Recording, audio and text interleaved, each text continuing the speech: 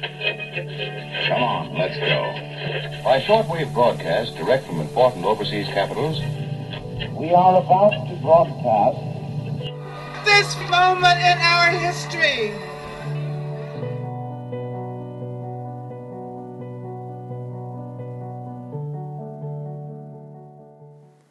Hello and welcome to this episode of the History Workshop podcast, bringing radical history into dialogue with the present.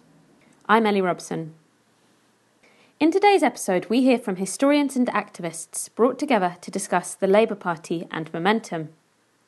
This conversation took place in January 2018 as part of History Acts.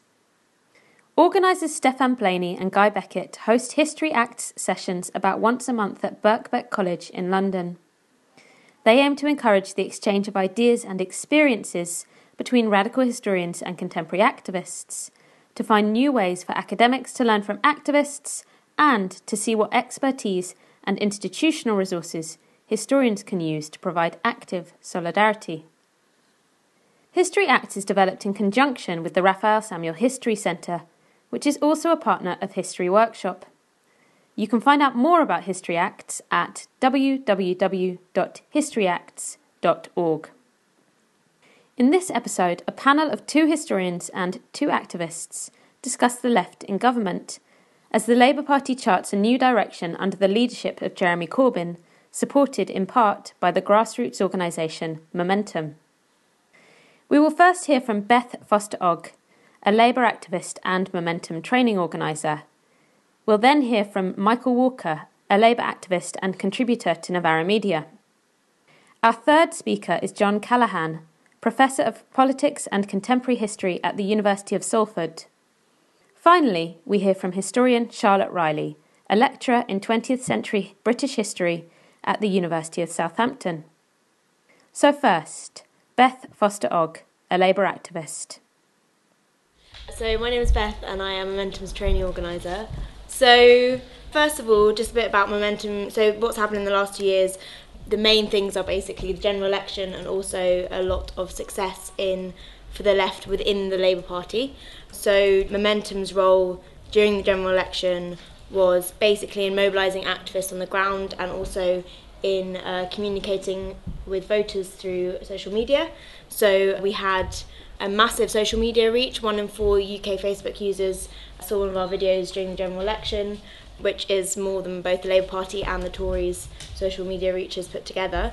And most of our content was based on educating people about some of the Tory and Labour policies, but it was done in a very personal and funny or entertaining way. And then our other main part of our kind of what we were doing was mobilising activists to get out onto the streets and have conversations with voters. So we were mobilising hundreds of thousands of people, and the kind of key aspects of how we were doing that is by firstly making information about how to get involved as accessible as humanly possible. So we had things like My Nearest Marginal, where people could type in their postcode and find out where to go and how they could get a lift and how they could get there to go out and campaign. And also by communicating with people. So if you were in a marginal just before a Saturday of campaigning, you would normally get a phone call, a text and an email from us. And it was all very personal and focused on one particular action that we wanted them to do. And those are 2 things that are kind of very key to what I'm going to talk about in going on in the future. And then the other thing we did was training. So we were training people about how to persuade voters, how to talk about Labour Party policy in the manifesto, how to deal with difficult questions, because that's something that the Labour Party never has really done before, which is tell people how to actually have a conversation with a voter about politics. And then in the last year also we've had massive success within the Labour Party. So basically since Blair, the Labour Party conference has been a room full of people in suits. Even though it's supposed to be the pinnacle of democracy in the Labour Party, it's 3 days of speeches from members of Parliament and mayors and not much actual conversation, debate or democracy.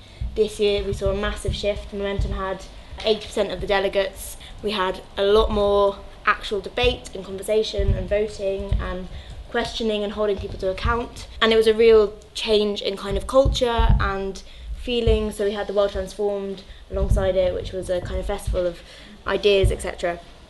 So those are kind of the changes that we've seen in the last year. But what I kind of wanted to talk about is, from those learnings in the last year, what we now believe as Momentum we need to do in the next 5 years, so that when the election happens, if it happens in 5 years, we are ready to take power and we will win. So I think the main thing for us is that when we go into government, it's going to be a new kind of government. That what's changing is that it's not just about this parliamentary Labour Party, it's about a movement of people, it's about communities, and it's about democracy on the ground. So our focus for the next 5 years is really around organising our activists to actually do community-based campaigning. And lots of people have asked what we mean by community organising. I think the focus for us is around training and teaching and allowing people to build systemic links with people in their local communities around common issues, issue-based campaigning and issue-based community work, to train and allow people to get involved in actual campaigns that have small wins, so whether that's against like a corporate company or a council that's doing something, giving people the tools to be able to organise community-based campaigns across a broad spectrum of people and win those campaigns, and also around recruiting people to unions. And then the third part is around offering solidarity and support to those who've been affected by austerity. So the kind of things we're starting to do are the Pitch House cinema strike, which was offering solidarity and support and recruiting people from Pitch House cinemas to fight for a rise in wages so they would have the living wage. We've had lots of our Momentum groups have set up food clubs. So this is a kind of subscription of £3 a week for around £30 or £40 worth of food. So places like Lancaster have got people in their community paying £3 and being able to have meals with their community throughout the week. So this is really supporting, families who are struggling and relying on food banks.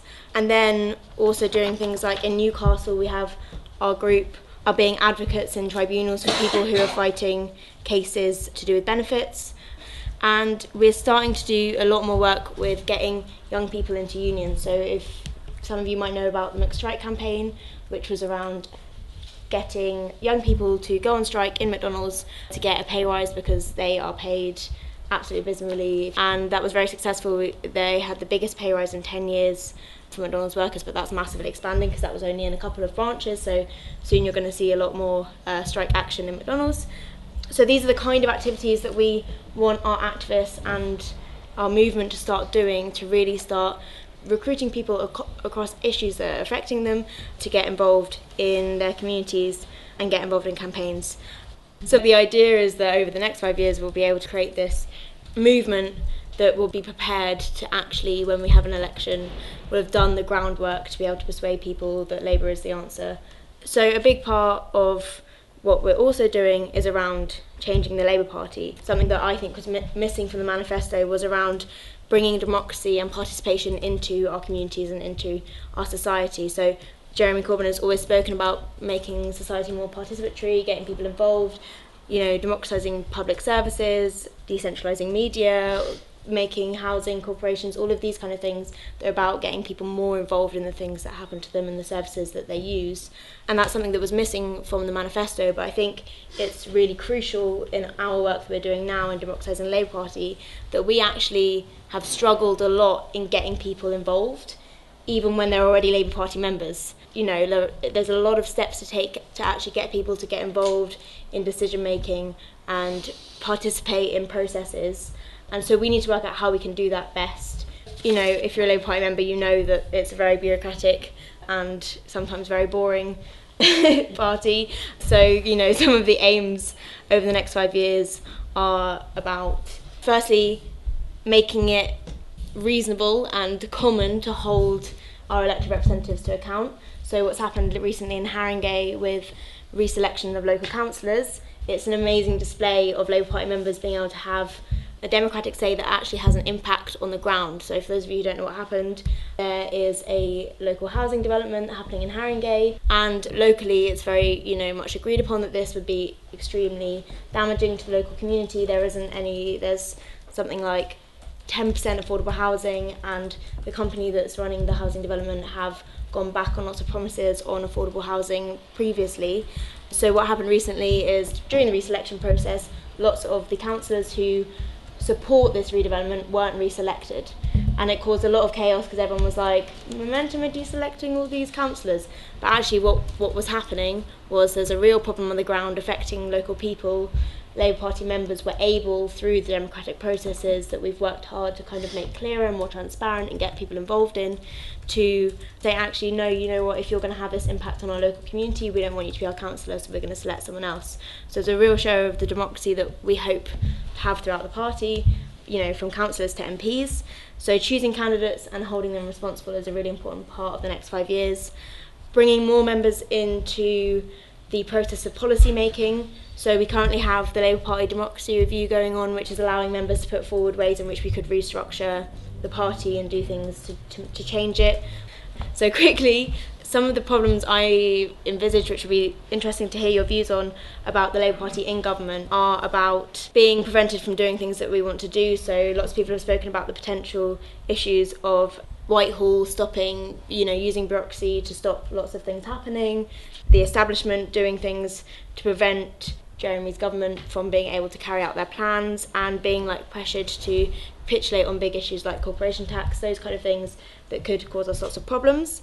One solution I discussed with my colleagues earlier was just trying to do as many things as possible in 6 months and pretending you only have 6 months and doing everything, but I don't know what impact that would have.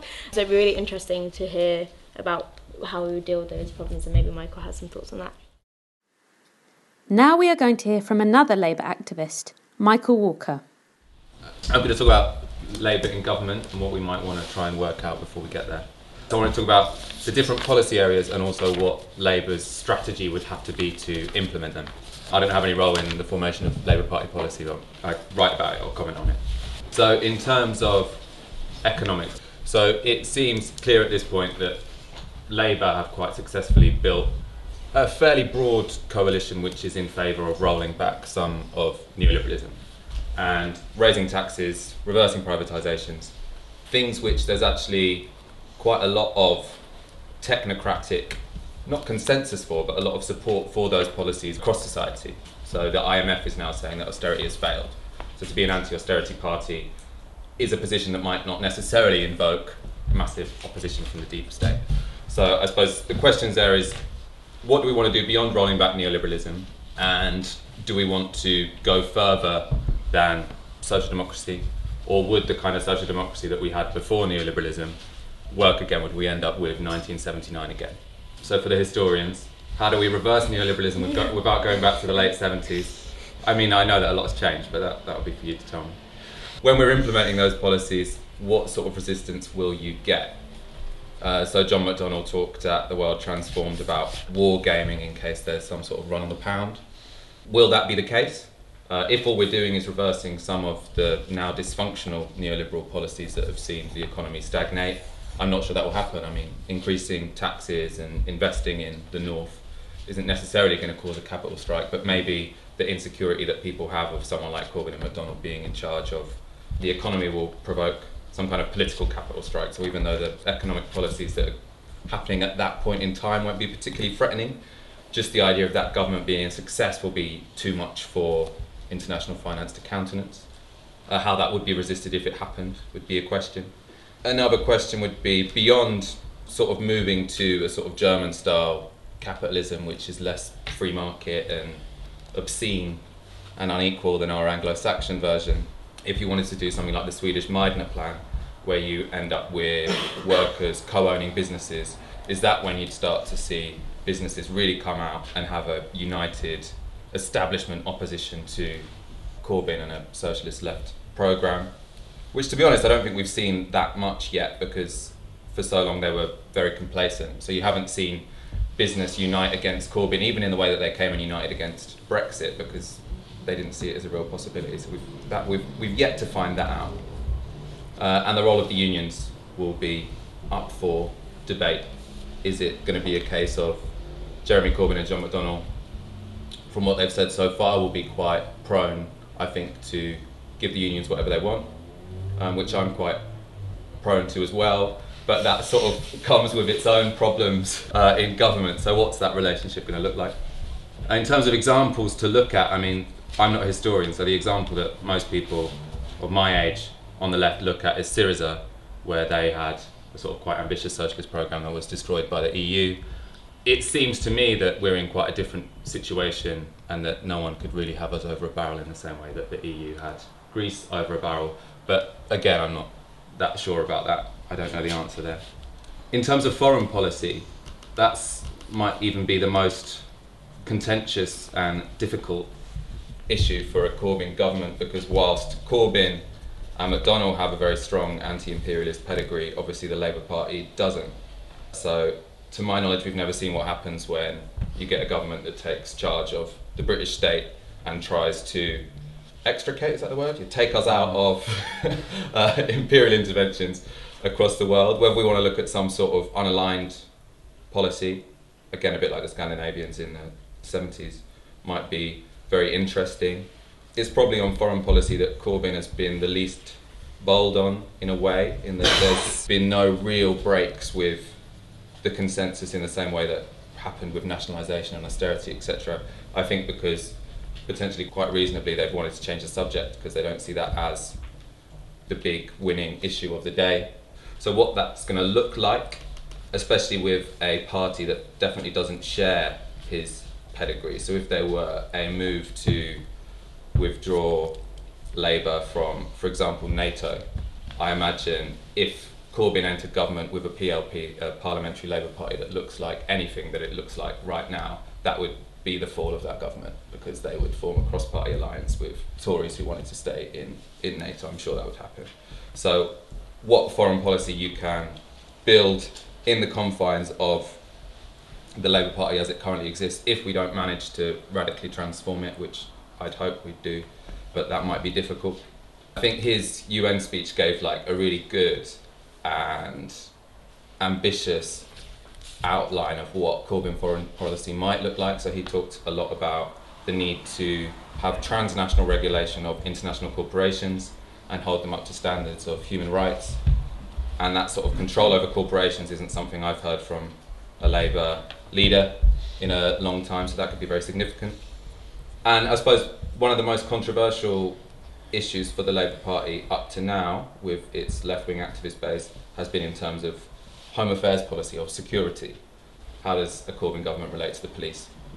That was the big controversy in the general election, which is Corbyn's Labour agreed to increase the police's funding. Some people in the base weren't happy about that. In terms of the resistance that this will all meet, so we've got to work out what policies we want, but then also how do you make that happen? The extent to which there's a deep state that will oppose these policies, again, I think is kind of unknown. I imagine that civil servants wouldn't really mind renationalising the railways. I imagine that civil servants wouldn't really mind investing in the north. I'm not sure how happy civil servants would be with a policy which nationalised other industries potentially, or which gave workers more power in those other industries. I'm not sure how happy civil servants or the military establishment would be with any policy that radically transformed Britain's positioning in the world vis-a-vis its allies. And again, the issue of international finance and how much that will restrict what we can do. In terms of strategy to insulate a Corbyn's government from that opposition, if it does arise, that will presumably be about having a mobilised and activated citizenship, which is the kind of thing Beth is talking about, but which we also know is quite difficult to maintain when you have a left government in power. So Syriza again kind of struggled with that. It was quite unforgivably, I thought actually, I listened to an interview with their current finance minister, the one that replaced Varoufakis, and he was asked by the interviewer what he felt about them basically having gone towards a neoliberal policy, and he said, well, what could we do? The social movements, they weren't strong enough. Which seemed a bit of a abandonment of responsibility, but I don't see that happening with Corbyn and McDonnell, but it's an interesting question. Also, to reproduce that movement, cadre building. So, I mean, I think at the position we're in now, the left, as it's currently constituted, hasn't thought very much at all about state power, what it's going to look like, what challenges you'll face, what economic policy we actually want, what security policy you actually want. So, building up a big section of society who can engage with those questions. Something like what the trade union movement used to be able to do, but which no longer exists to the same extent that it did in the 1970s, when obviously it was still defeated, so it needs to be even stronger than that. And whether that will happen through the Labour Party itself, which is probably the most vibrant organisation I know of in the UK right now, or whether that will happen through a reinvigorated union movement or something else, is all up for debate. Our next speaker is John Callaghan, a historian. Well, the first thing I think we probably all recognise is that what you would call neoliberalism is clearly dysfunctional. It simply doesn't work in so many different ways. And I think that would be recognised beyond the circles of those of us who call ourselves socialists. It was recognised by mainstream economists, for example, when Marshall wrote Principles of Economics in 1890. He was already talking then about the way in which levels of inequality become dysfunctional from a purely economic point of view. As we see now with those who are immensely wealthy, their contribution in terms of stimulating demand, creating investment in the economy is very small, actually. And at the other extreme, you have lots of people in such low incomes that the whole economy is dragged down by that massive inequality.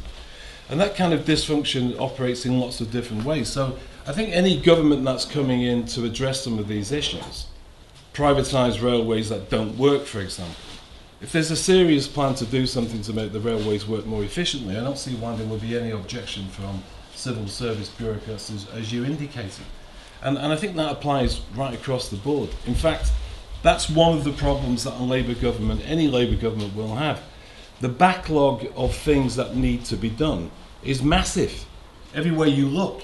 If you travel up to the north of England, and I hope that some of you do that, you'll see that some of those towns and cities up there were totally unscathed after 64 financial quarters of economic growth from 1992 to 2008. A place like Wolverhampton had a Costa coffee and a Starbucks, but nothing else had changed as far as the city centre was concerned. There was the same number of empty, derelict buildings and industrial archaeology at the end of that process, at the end of those 16 years of economic growth, as there was at the beginning. And of course, since then, we've had 10 years of austerity. So the backlog of stuff that needs doing is absolutely massive, and there's no way that any government is going to do that in 4 or 5 years' time. They can make a start on that, and let's be honest here as well, that even if they made the most serious start on it, it would be completely inglorious, in the sense that most ordinary voters wouldn't see much difference for years. And you have to remember what we call in neoliberalism, or the unravelling of what was the old social democratic consensus, has been going on for 47 years. It's nearly half a century. In fact, you could even say that the Wilson government was beset by that. When Wilson was talking about the gnomes of Zurich, he was perhaps actually alluding to something which he didn't fully comprehend. Nobody did. But it was the beginning of what is now called globalisation, and the ability of money to move around very quickly, and the money in question not to be involved in investment in real jobs, but speculative finance. So for a process like this to have gone on for so long, unravelling so much of what was part of that so-called social democratic consensus, it's hardly surprising that now we're faced with really, really big problems. And we're also, I think, it seems to me, this is why I'm speaking as a historian, but maybe this is just a function of getting older. Things seem more uncertain now for the immediate future than at any time that I can think of in the past. You know, obviously one doesn't know what's happening in the future, but with the Brexit issue, with the state of the British economy being as weak as it is already, you know, prior to us actually leaving the European Union, my hunch is it can only be that things will soon be worse than they are now. So that means that a Labour government, in all likelihood, leaving aside capitalists who decide to run scared and get the money out of the country if a Corbyn government is formed, which I don't think would be a particular problem actually, because of all this dysfunctionality that we already have. It's not as if we've got what is now a really great example of a booming capitalist economy. We haven't. And I think the other thing that we have to acknowledge as well is that we're not going to be able to import onto these shores what appears to be a more functioning model like German capitalism. You can't simply bring over the best of that without causing a major cultural change in this country. I mean, take an obvious example. We have employers who don't invest in training. That's not a new thing, that's been going on for decades. Whereas the Germans have had a long history, haven't they, of the employers and the state and indeed organised labour taking responsibility for long-term investment. The banks there go in for long-term industrial investment, which they don't in this country. So we're not going to be able to simply say, oh, that works, let's have some of that. It seems to me that the most we could expect from a Corbyn government is that in that long list of things you mentioned, it has some idea of priorities beyond repairing all those things I've already referred to that have been damaged. That it has some priorities that might lead to some institutional, structural changes that will stick and that won't be blown away by the next Tory government. You can find out what Corbyn stands for by reading books and pamphlets and so on. But if you put yourself in the position of the vast majority of the population who don't do that, then I would question how many of the voters actually have a real idea of what a future Labour government would do. Nationalisation, renationalisation of railways is probably one of the things that has got through, but I suspect a lot of the other stuff hasn't. My first memory of a surge like the Corbyn surge was when I was taken to Bellevue in Manchester by my father when I was 12 to see Harold Wilson arriving to talk to a Labour rally. He was arriving by helicopter, so it was something special. Wilson was regarded as a real man of the left. There were Marxists who were saying this in '63. And the programme that Wilson had was regarded as a very radical programme, wasn't it? There was going to be a new Department of Economic Affairs, the Treasury and Finance would be relegated, there'd be all this investment in industry, and of course, it didn't happen. Second time round was with the Bennite movement in the 70s. And again, it's easy to forget that the alternative economic strategy actually dominated Labour Party discussion for a decade and came to naught. And of course, we can argue about why that was the case, but it's significant that some of the people associated with it themselves came to the conclusion by the early 80s that it was redundant, that times had changed and that it was no longer possible, partly, of course, because of the Thatcher-engineered recession of 80-81, which did away with about 25% of the manufacturing industry that the alternative economic strategy was supposed to be, addressing. That's another reason, I think, to be cautious now. Because of what I've said about the greater uncertainty, I think, of the immediate future as far as this economy is concerned, because of the Brexit problem, we have to be, I think, quite modest in what we could expect a Labour government to achieve. I'd just say one thing about the city. Many of you would have been impressed by Margaret Hodges' interrogation of, was it Google, Amazon, some of those big companies that pay no taxation, as chair of the Public Accounts Committee. Either she is a wonderful actor or she has paid no attention to what's been going on for decades. I mention that only because Labour's record where the city's concerned has been truly appalling. I'll remind you that Tony Blair, when he was leader of Labour in opposition, promised to do something about the city, promised to introduce regulations, and of course we saw nothing of the sort. If anything, there became, under Blair and Brown, a celebration of the city as the best example of dynamic, globalised capitalism, lifting the whole UK economy up. That was the idea. Self-regulating, knows what it's doing and so on.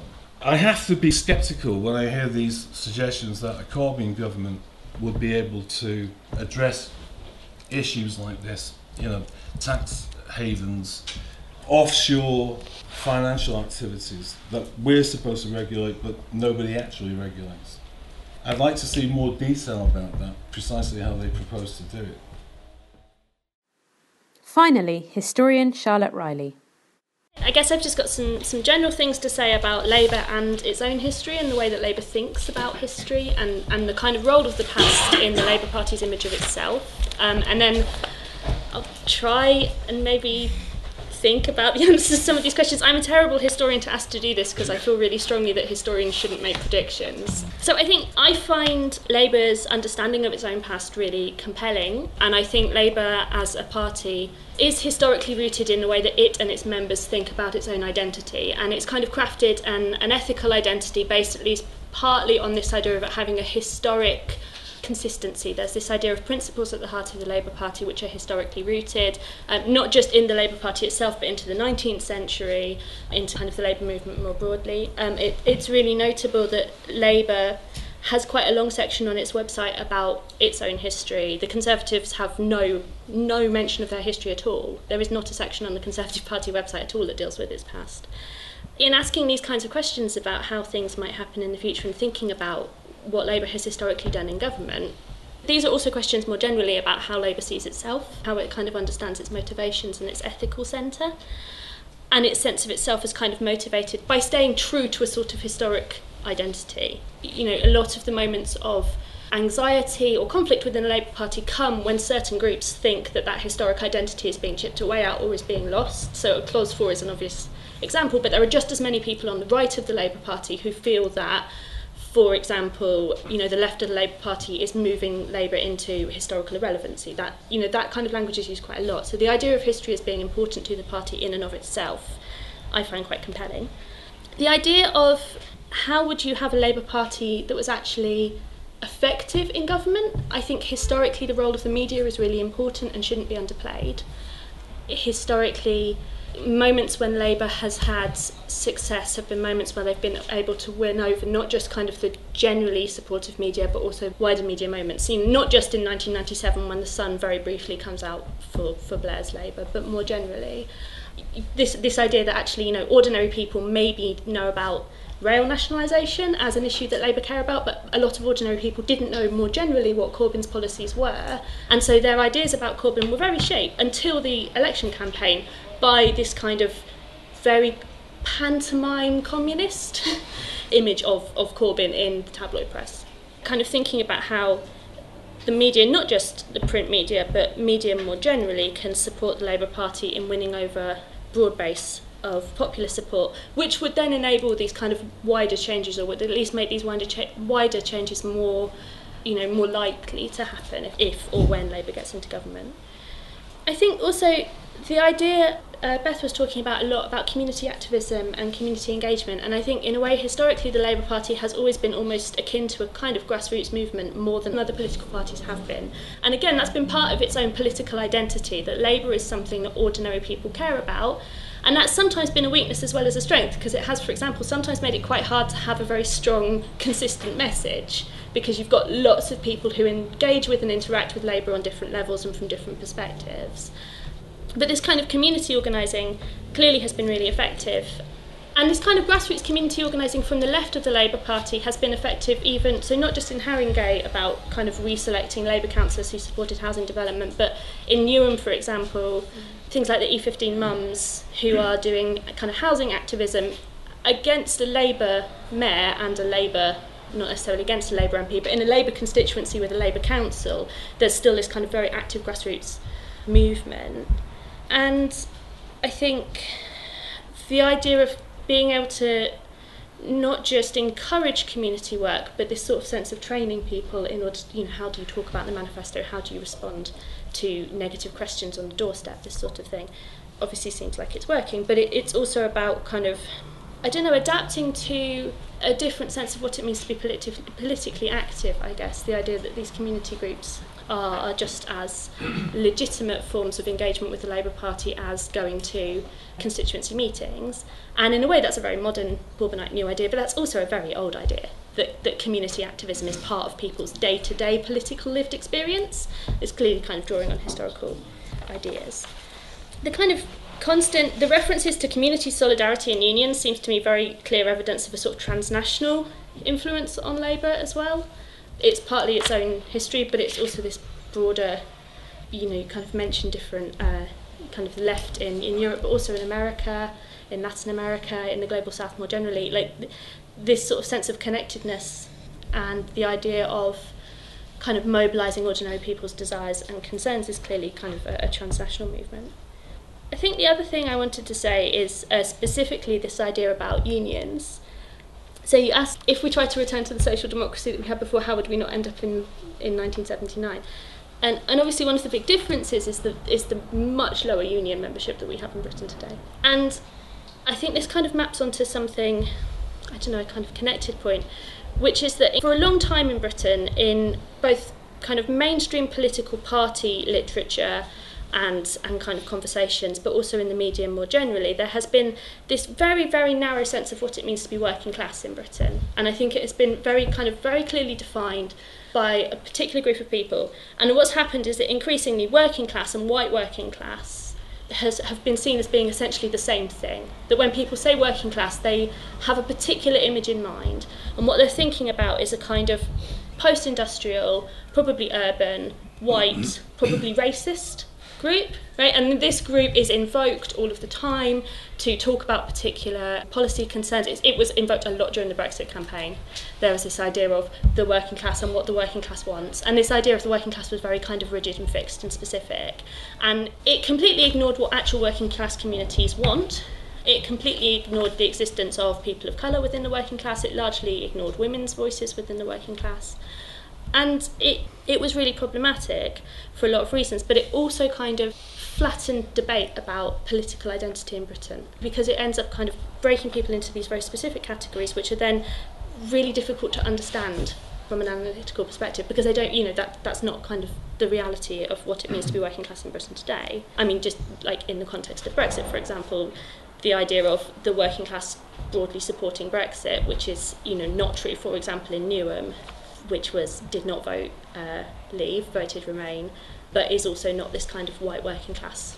It doesn't fit into this kind of white working class image that people might kind of try to conjure. And then I guess part of what I work on is the Labour Party's aid policies.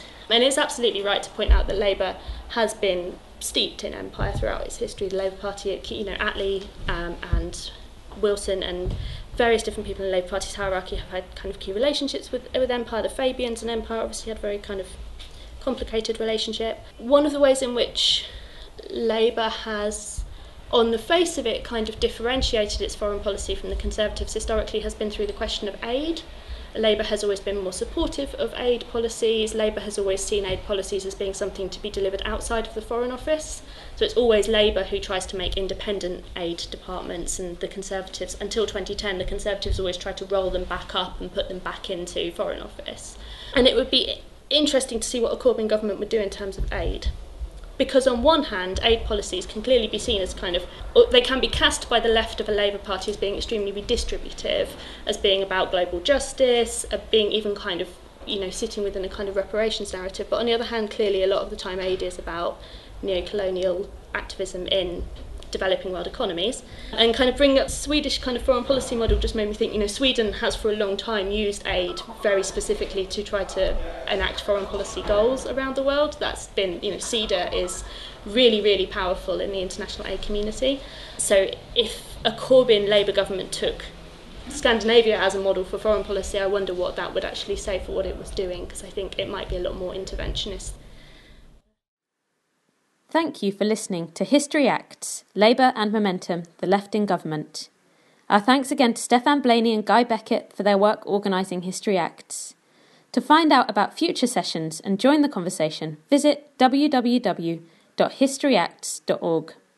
You can follow the History Workshop podcast on Apple Podcasts, iTunes, Stitcher and SoundCloud.